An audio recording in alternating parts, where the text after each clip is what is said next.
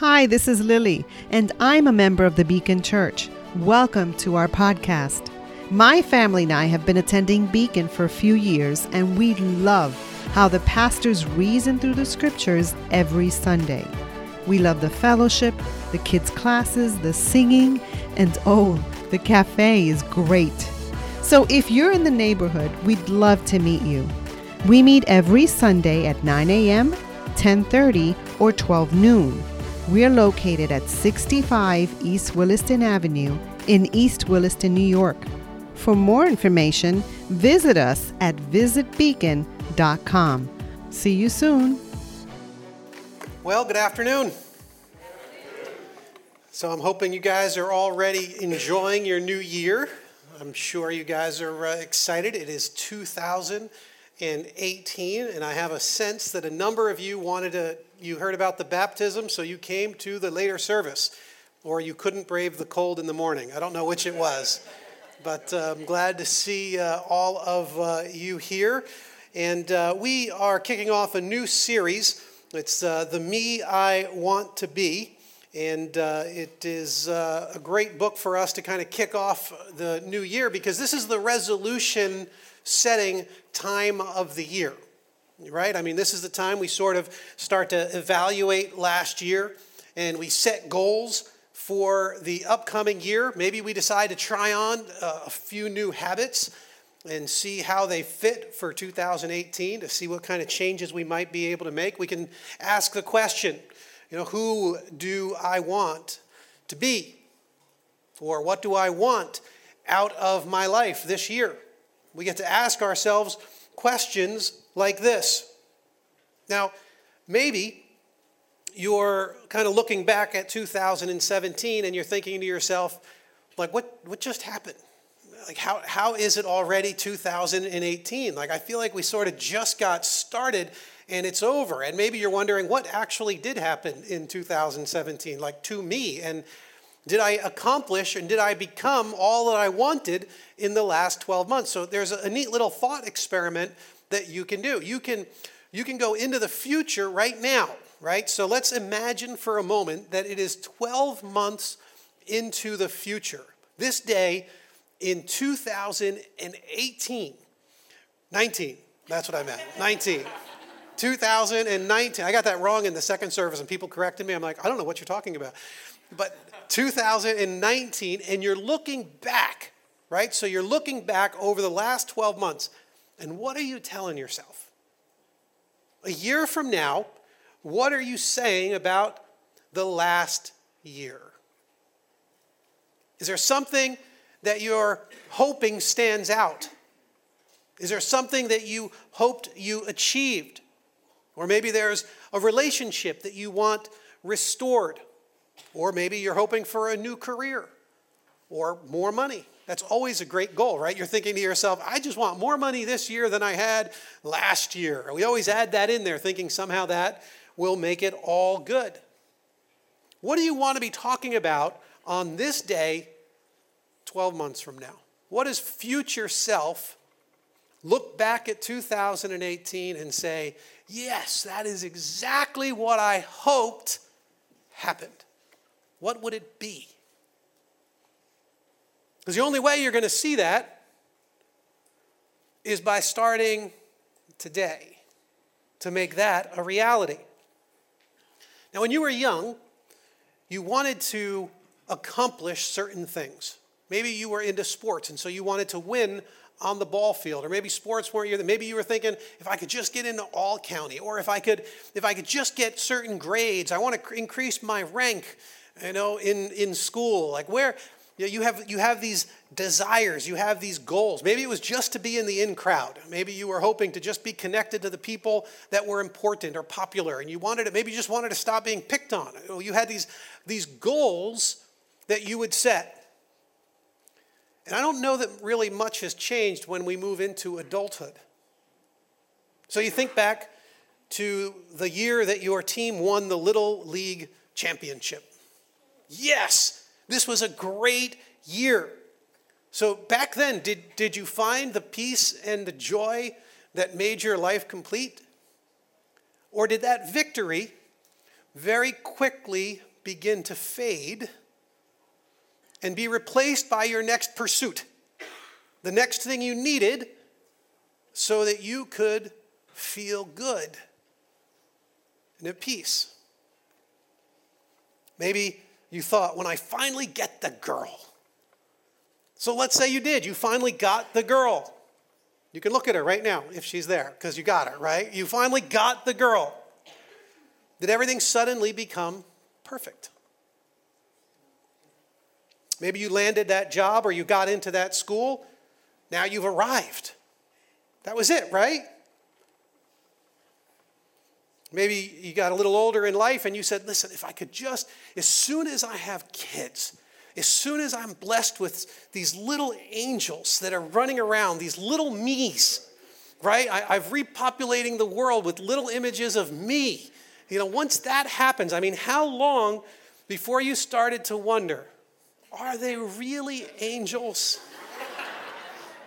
Are we sure that's what just happened?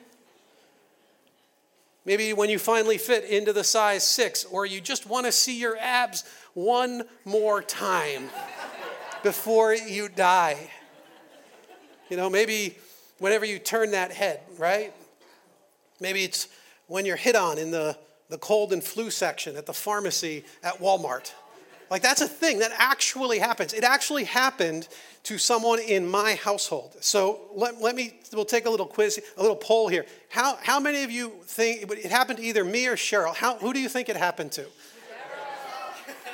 Why does everyone just assume, yes, it happened to Cheryl? She said something like, I am old enough to be your mother. But I don't know. How long before we realize that those things don't really make us happy? That they're fleeting experiences? Are we still inexperienced enough? Or dare I say, naive enough to believe that when we accomplish something, whatever that thing is, that then we will be happy, that then we will flourish and will find peace for our souls? Or has it begun to dawn on you that what you really want is to feel, to be fully alive inside? So that despite your circumstances, despite your situation, despite the challenges that you face, or the successes that come your way, that you experience a settled sort of contentment, a peace, and a joy that surpasses understanding. Because that's what we really hunger for, to experience a kind of inner freedom, to taste joy and love in abundance. Maybe you think that the path toward that will be self-discovery. If I just really understand who I am, that's what I need to do. I need to find myself. We talk in these ways sometimes. I just need to find who I am. It's about me now. I just need to figure that out. So, we take personality assessments and we surround ourselves with people who will sort of, give us value or kind of establish worth in the eyes of the world or whatever it might be. I always take personality assessments, these things that you take online, or you're doing them for, some other organization or whatever. I love them. I love to try to figure out what I'm really like. And so I'm a D on the DISC. If you know the DISC profile, I'm a high D. And then on the Myers-Briggs, I'm sure a lot of you have taken the Myers-Briggs, I'm an ENTJ. And so if you read about an ENTJ and a high D on the DISC and you merge them together, it pretty much explains why most people think I'm mean.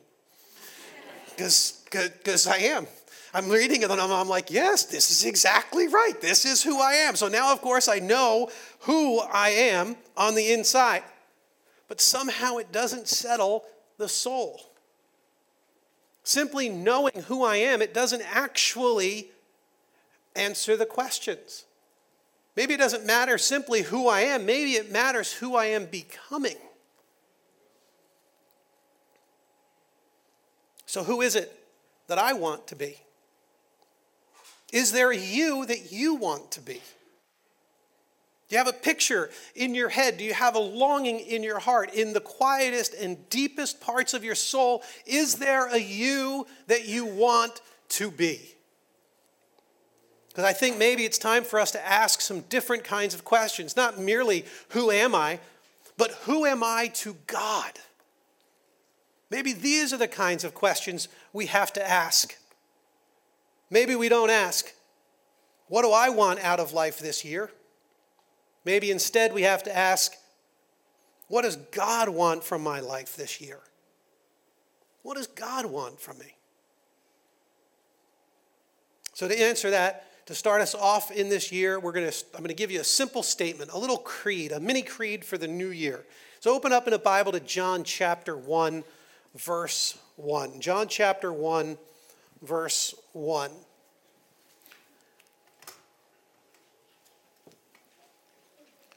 We get to see this idea here, and it sort of begins way earlier than in John chapter 1. And it's the beginning of our creed, which is simply, there is a God. There is a God. See, the Bible claims that there is a God, but it never sets out to prove it. It just sort of assumes it, like in Genesis 1:1. In the beginning, God. What a great way for the Bible to begin. It doesn't need to philosophically defend it or anything like that. The Bible sort of assumes that any reasonable person who looks out at the world will say, well, there is a God. In the beginning, God. He simply is self-evident. Then the Bible gives us a little bit more detail about this God. They say there is a God, but in John 1:1, we find out that Jesus is that God. John 1:1. In the beginning was the Word, and the Word was with God, and the Word was God. Jump down to verse 14. The Word became flesh and made his dwelling among us. We have seen his glory, the glory of the one and only Son, who came from the Father, full of grace and truth. So the Bible says actually Jesus is that God. Then it goes further where Jesus himself makes it plain that he viewed himself. It's not just what people said about him, he viewed himself. So flip over to John chapter 10, verse 22. John chapter 10, verse 22. Then came the festival of dedication at Jerusalem. It was winter, and Jesus was in the temple courts walking in Solomon's colonnade. The Jews who were there gathered around him saying, how long will you keep us in suspense? If you are the Messiah, tell us plainly. Jesus answered, I did tell you, but you do not believe. Jump down to verse 30. I and the Father are one. Again, his Jewish opponents picked up stones to stone him. So apparently Jesus almost got stoned. You could go home and tell your friends and neighbors that you heard in church that Jesus almost got stoned. But he did. 32, but Jesus said to them, I have shown you many good works from the Father. For which of these do you stone me? We are not stoning you for any good work, they replied, but for blasphemy, because you, a mere man, claim to be God. Most people don't really believe that Jesus is who he claims to be. I mean, that was his whole experience throughout his time here on earth. In John chapter 7, flip over there to verse 1. After this, Jesus went around in Galilee. He did not want to go about in Judea because the Jewish leaders there were looking for a way to kill him. But when the Jewish festival of tabernacles was near, Jesus' brothers said to him, leave Galilee and go to Judea so that your disciples there may see the works you do. No one who wants to become a public figure acts in secret. Since you are doing these things, show yourself to the world. For even his own brothers did not believe in him. Look at verse 12. Among the crowds there was widespread whispering about him. Some said, he is a good man. Others replied, no, he deceives the people. And then look at verse 20. You are demon-possessed, the crowd answered. So his brothers didn't believe in him. The leaders wanted him dead. One of his own disciples turns on him. Many in the crowd doubt him. People were divided about who Jesus was. And of course, we're still divided today. Barna Research, they did a study asking, what do you believe about Jesus? Was Jesus God? And most people believe that Jesus existed. Only 56% say that he is God. And even of that 56%, the vast majority of them certainly won't live in light of that great truth. And you'll see we're losing ground because the millennials are already at 48%. They love the idea that Jesus might be a religious leader of some sort, some sage or, even a great mystic of the faith. They don't want to see him as God, and we'll see this trend continue because we're so past being a Christian nation. We are a post-Christian nation. One of the most foundational truths of Christianity, and the majority of people, if they believe it at all, it's just mental assent. Many of them now are saying it simply isn't true. So the Bible makes the claim that there is in fact an all-powerful, all-wise, all-good God. And you can know him in Jesus. Because there is a God. Now we want to add to our mini creed the next phrase. There is a God, and you're not him. This is key. This is so important. So turn to your neighbor and make sure you tell them there is a God and you're not him. That's it. Turn to your neighbor. Turn to the person on your other side because they need to hear it too. There is a God and you're not him. Now, at first, of course, we go, well, come on, of course I'm not God. Duh. Like, nobody really thinks that they're God. Come on. But when you go back into the story of Genesis, you see that this is really the lie that the serpent used against Adam and Eve. In Genesis chapter 3, verse 4, he says, "You will not certainly die," the serpent said to the woman. "For God knows that when you eat from it, your eyes will be opened, and you will be like God." Now here's the thing. I don't think Adam and Eve for a moment thought that when they ate of the tree of the fruit of the knowledge of good and evil, that poof, suddenly they were going to take the place of God. I don't think they thought, now I'm going to be the creator, and he's not. And now I'm going to be all powerful, and I'm going to be able to create worlds and create people just like he did. I don't think that that's what was going on here. They weren't thinking that they were going to become the all-powerful God. I think they wanted to become God-like. They wanted something that wasn't meant to be theirs. Because remember, the way they got into the sin, the temptation had to mean something, okay? That's kind of what I'm getting at. It had to be something that they were actually being attracted to for it to be a valid temptation. If it wasn't, they never would have participated. They never would have been drawn into rebellion against God if it wasn't promising them something they really wanted. So what was it? They wanted to be God-like, and the way they exercised it was by deciding to do whatever they wanted. God said, don't eat, and they said, we will eat. They think that's how they become God-like. Because I get to decide. I get to be in charge. And that's the type of God-likeness that we are pursuing. And I think that's what we still want. I think that's still a temptation for us. And I think we still get sidelined and sidetracked and get turned upside down and inside out because of this desire to be masters of our own fate. See, at first, this little mini creed, it looks like really bad news because we really do want to run our own lives. We want to be in charge. We want to decide when and where we will listen to Jesus. He says this, you know what? It's like a buffet. I'll pick what I want. I'll take what I like. I'll leave the stuff I don't. Just because he said it, it doesn't matter. I'm in charge here. I don't need him telling me what I want to do. It's not how I want to live. I don't know that I can trust him with those kinds of decisions. I see something, I want something, I take something. That's the way we go. If I don't feel good, well, then I'll self-medicate with any variety of addictions that Jesus says stay away from. but I have to feel good. So I do it.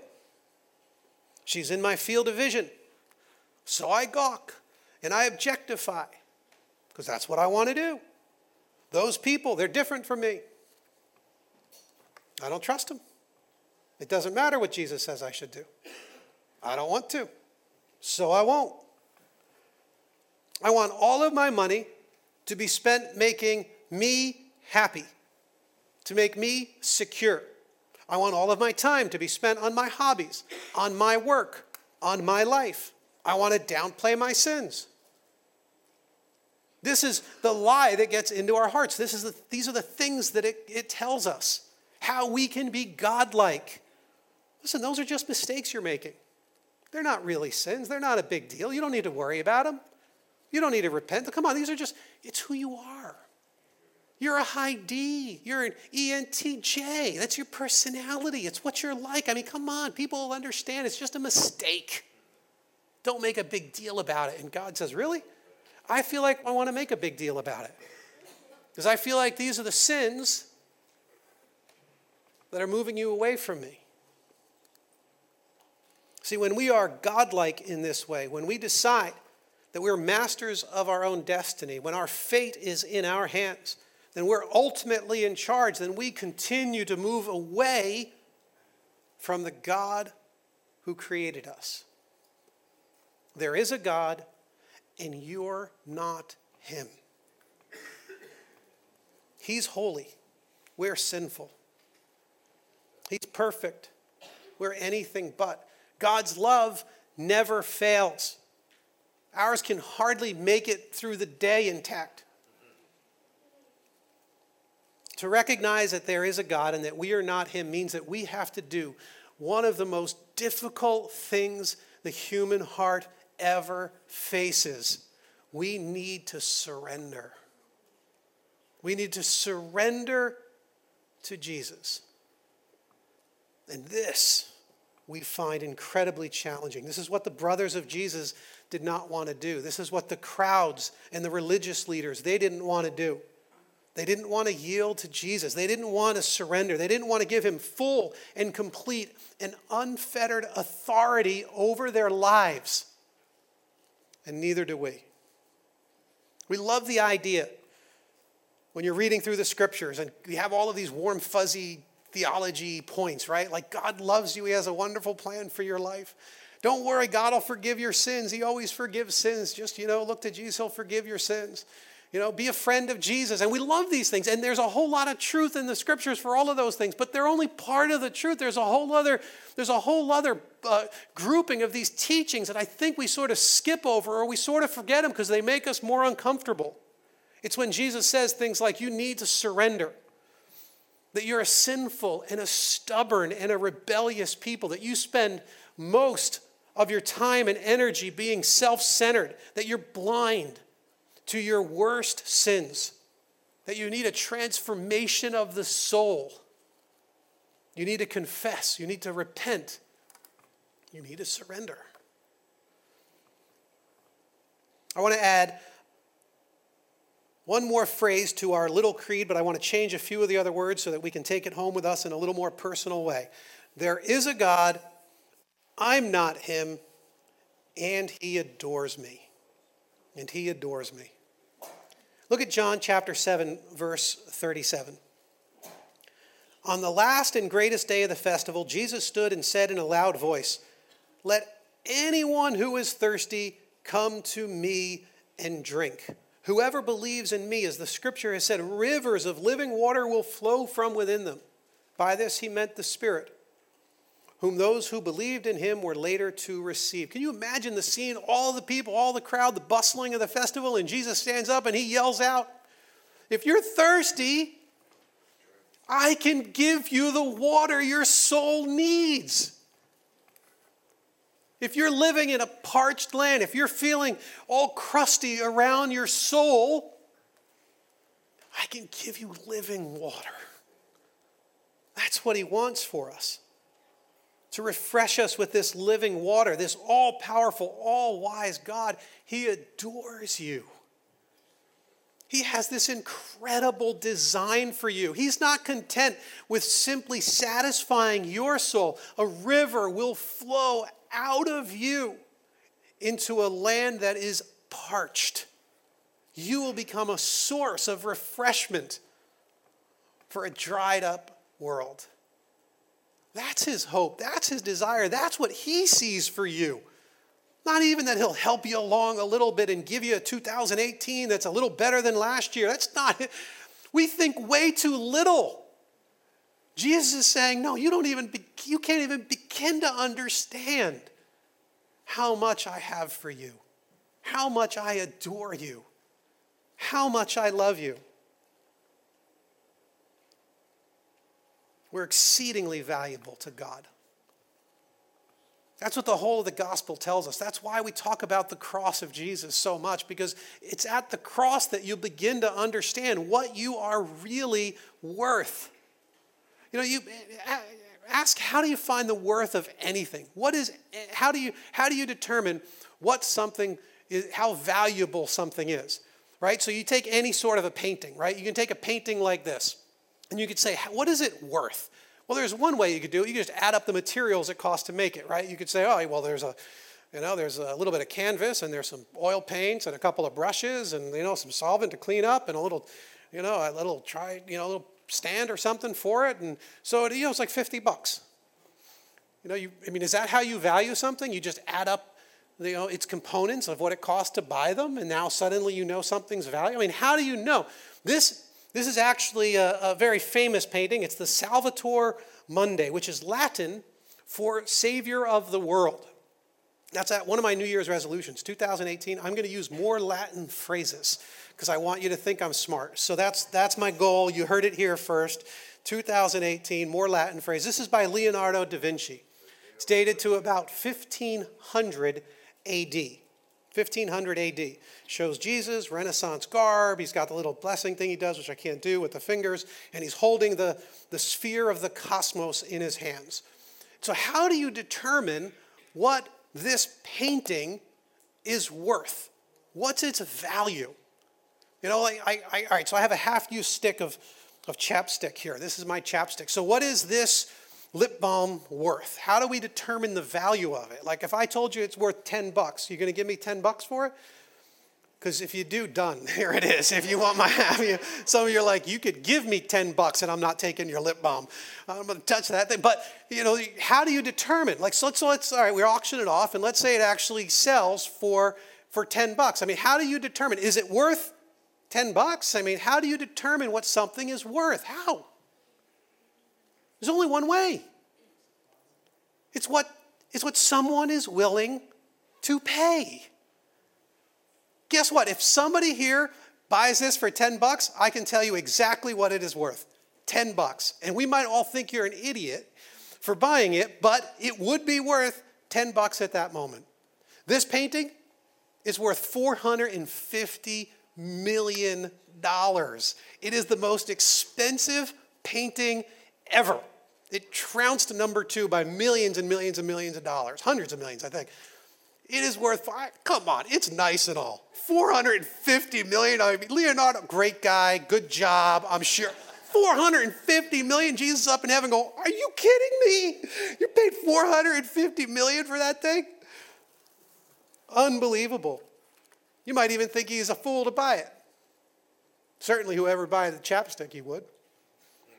But the value has been determined. What are you worth to God? Well, what did he pay for you? It's the cross. He exchanged his son for you. He said, you know what? Rather than you die for your sin, my son will die for your sin. Who does that? How does that make any sense? In fact, you might even think he's a fool. You might even say it doesn't make any sense because, quite frankly, you're not worth Jesus. And I'm not worth Jesus. In fact, this is the really hard part of the gospel to understand. The rest of the stuff in the Bible that's easy to believe in compared to this. This is what takes genuine trust and faith, that the creator of the universe, the all-powerful God, that he adores you so much that he declared you of infinite worth and value. He put a price on you that not even you can begin to believe. We have to take it on faith and trust that it's really how he feels about you. You see, now we begin to experience what it means to surrender to this kind of a God, to surrender to a God who adores you like that. And once this truth sets in, it becomes really hopeful news. We get to become the person that you want to become. You're never going to get there by focusing on yourself. As long as we try to be like God, as long as we try to maintain control of our lives, and as long as we keep ourselves at the center of our existence, we're never going to begin to let this great truth transform our hearts. I mentioned this book by John Ortberg, The Me I Want to Be, on Facebook just this last week. And yes, I know, I'm finally on Facebook, 2018, 10 years late. I get it. I heard all the comments. But I am. 2018, I am going to try Facebook out. So I posted this on Facebook to let you know this is the book we're using for this series. And John Ortberg, he has a quote from here. He says, "You are not your handiwork. Your life is not your project. Your life is God's project. God thought you up, and he knows what you are intended to be." Is that the you that you want to be? The one that God intends you to be? Surrender is the pathway to that. Because God is determined to make you the best possible version of yourself. To be made new, to be transformed, to be filled with God's Spirit. Another quote from John Ortberg, he said, "Life is not about any particular achievement or experience. The most important task of your life is not what you do, but who you become." Jesus wants you to become. He wants you to become who your heart really longs to be. And you know, it's not going to be found in money or in security, and it's not going to be found in your work or in achievements, and it's not going to be found in merely doing good deeds. It's not going to be found in your family or your spouse or your kids. It's not going to be the number in your retirement account and the plaque on the wall or the picture over your fireplace. The world needs people who will have a river of life flowing from them. It desperately needs them. And Jesus wants that to be you. That's his plan. That's his desire, that you will go into this world, that you will rightly represent your heavenly Father, that you will bring his love and his hope and his mercy to a world that desperately needs it. So I want to ask you a question. Where do you stand on the question of Jesus? Where do you stand? In John chapter 7 and verse 43, after there's a whole lot of debate, who is he? Is he Messiah? Is he David's descendant? Who is he? It says in verse 43, "Thus the people were divided because of Jesus." The people are divided. They always have been, and they always will be.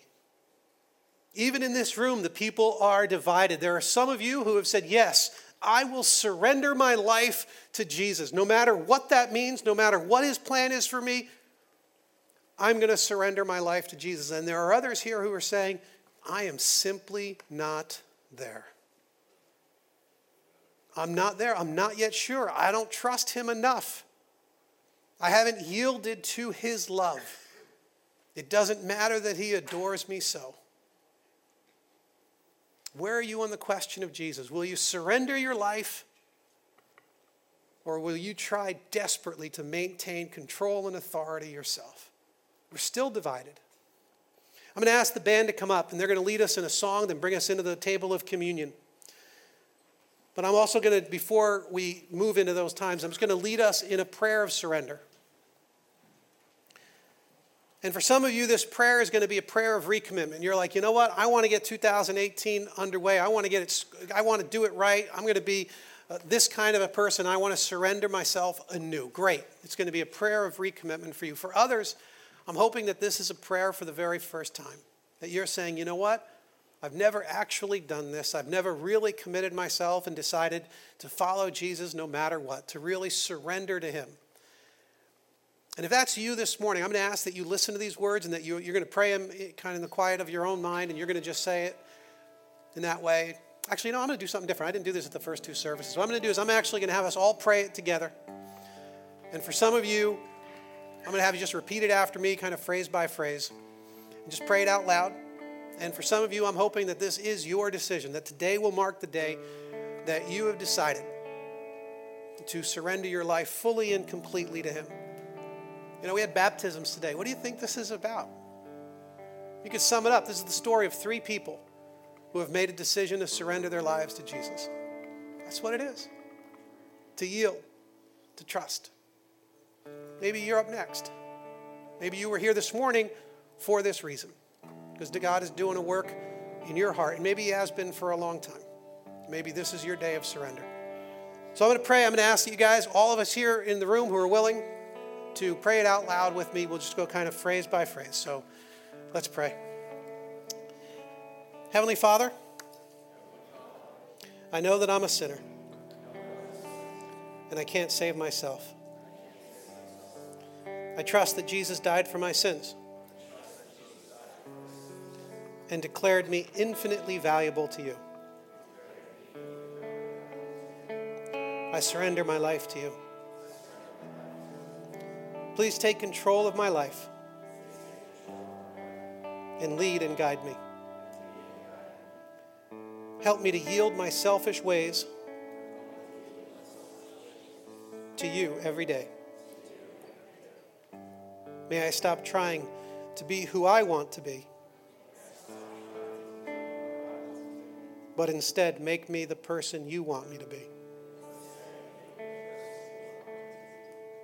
May this year be the year of heartfelt surrender and true freedom. Amen.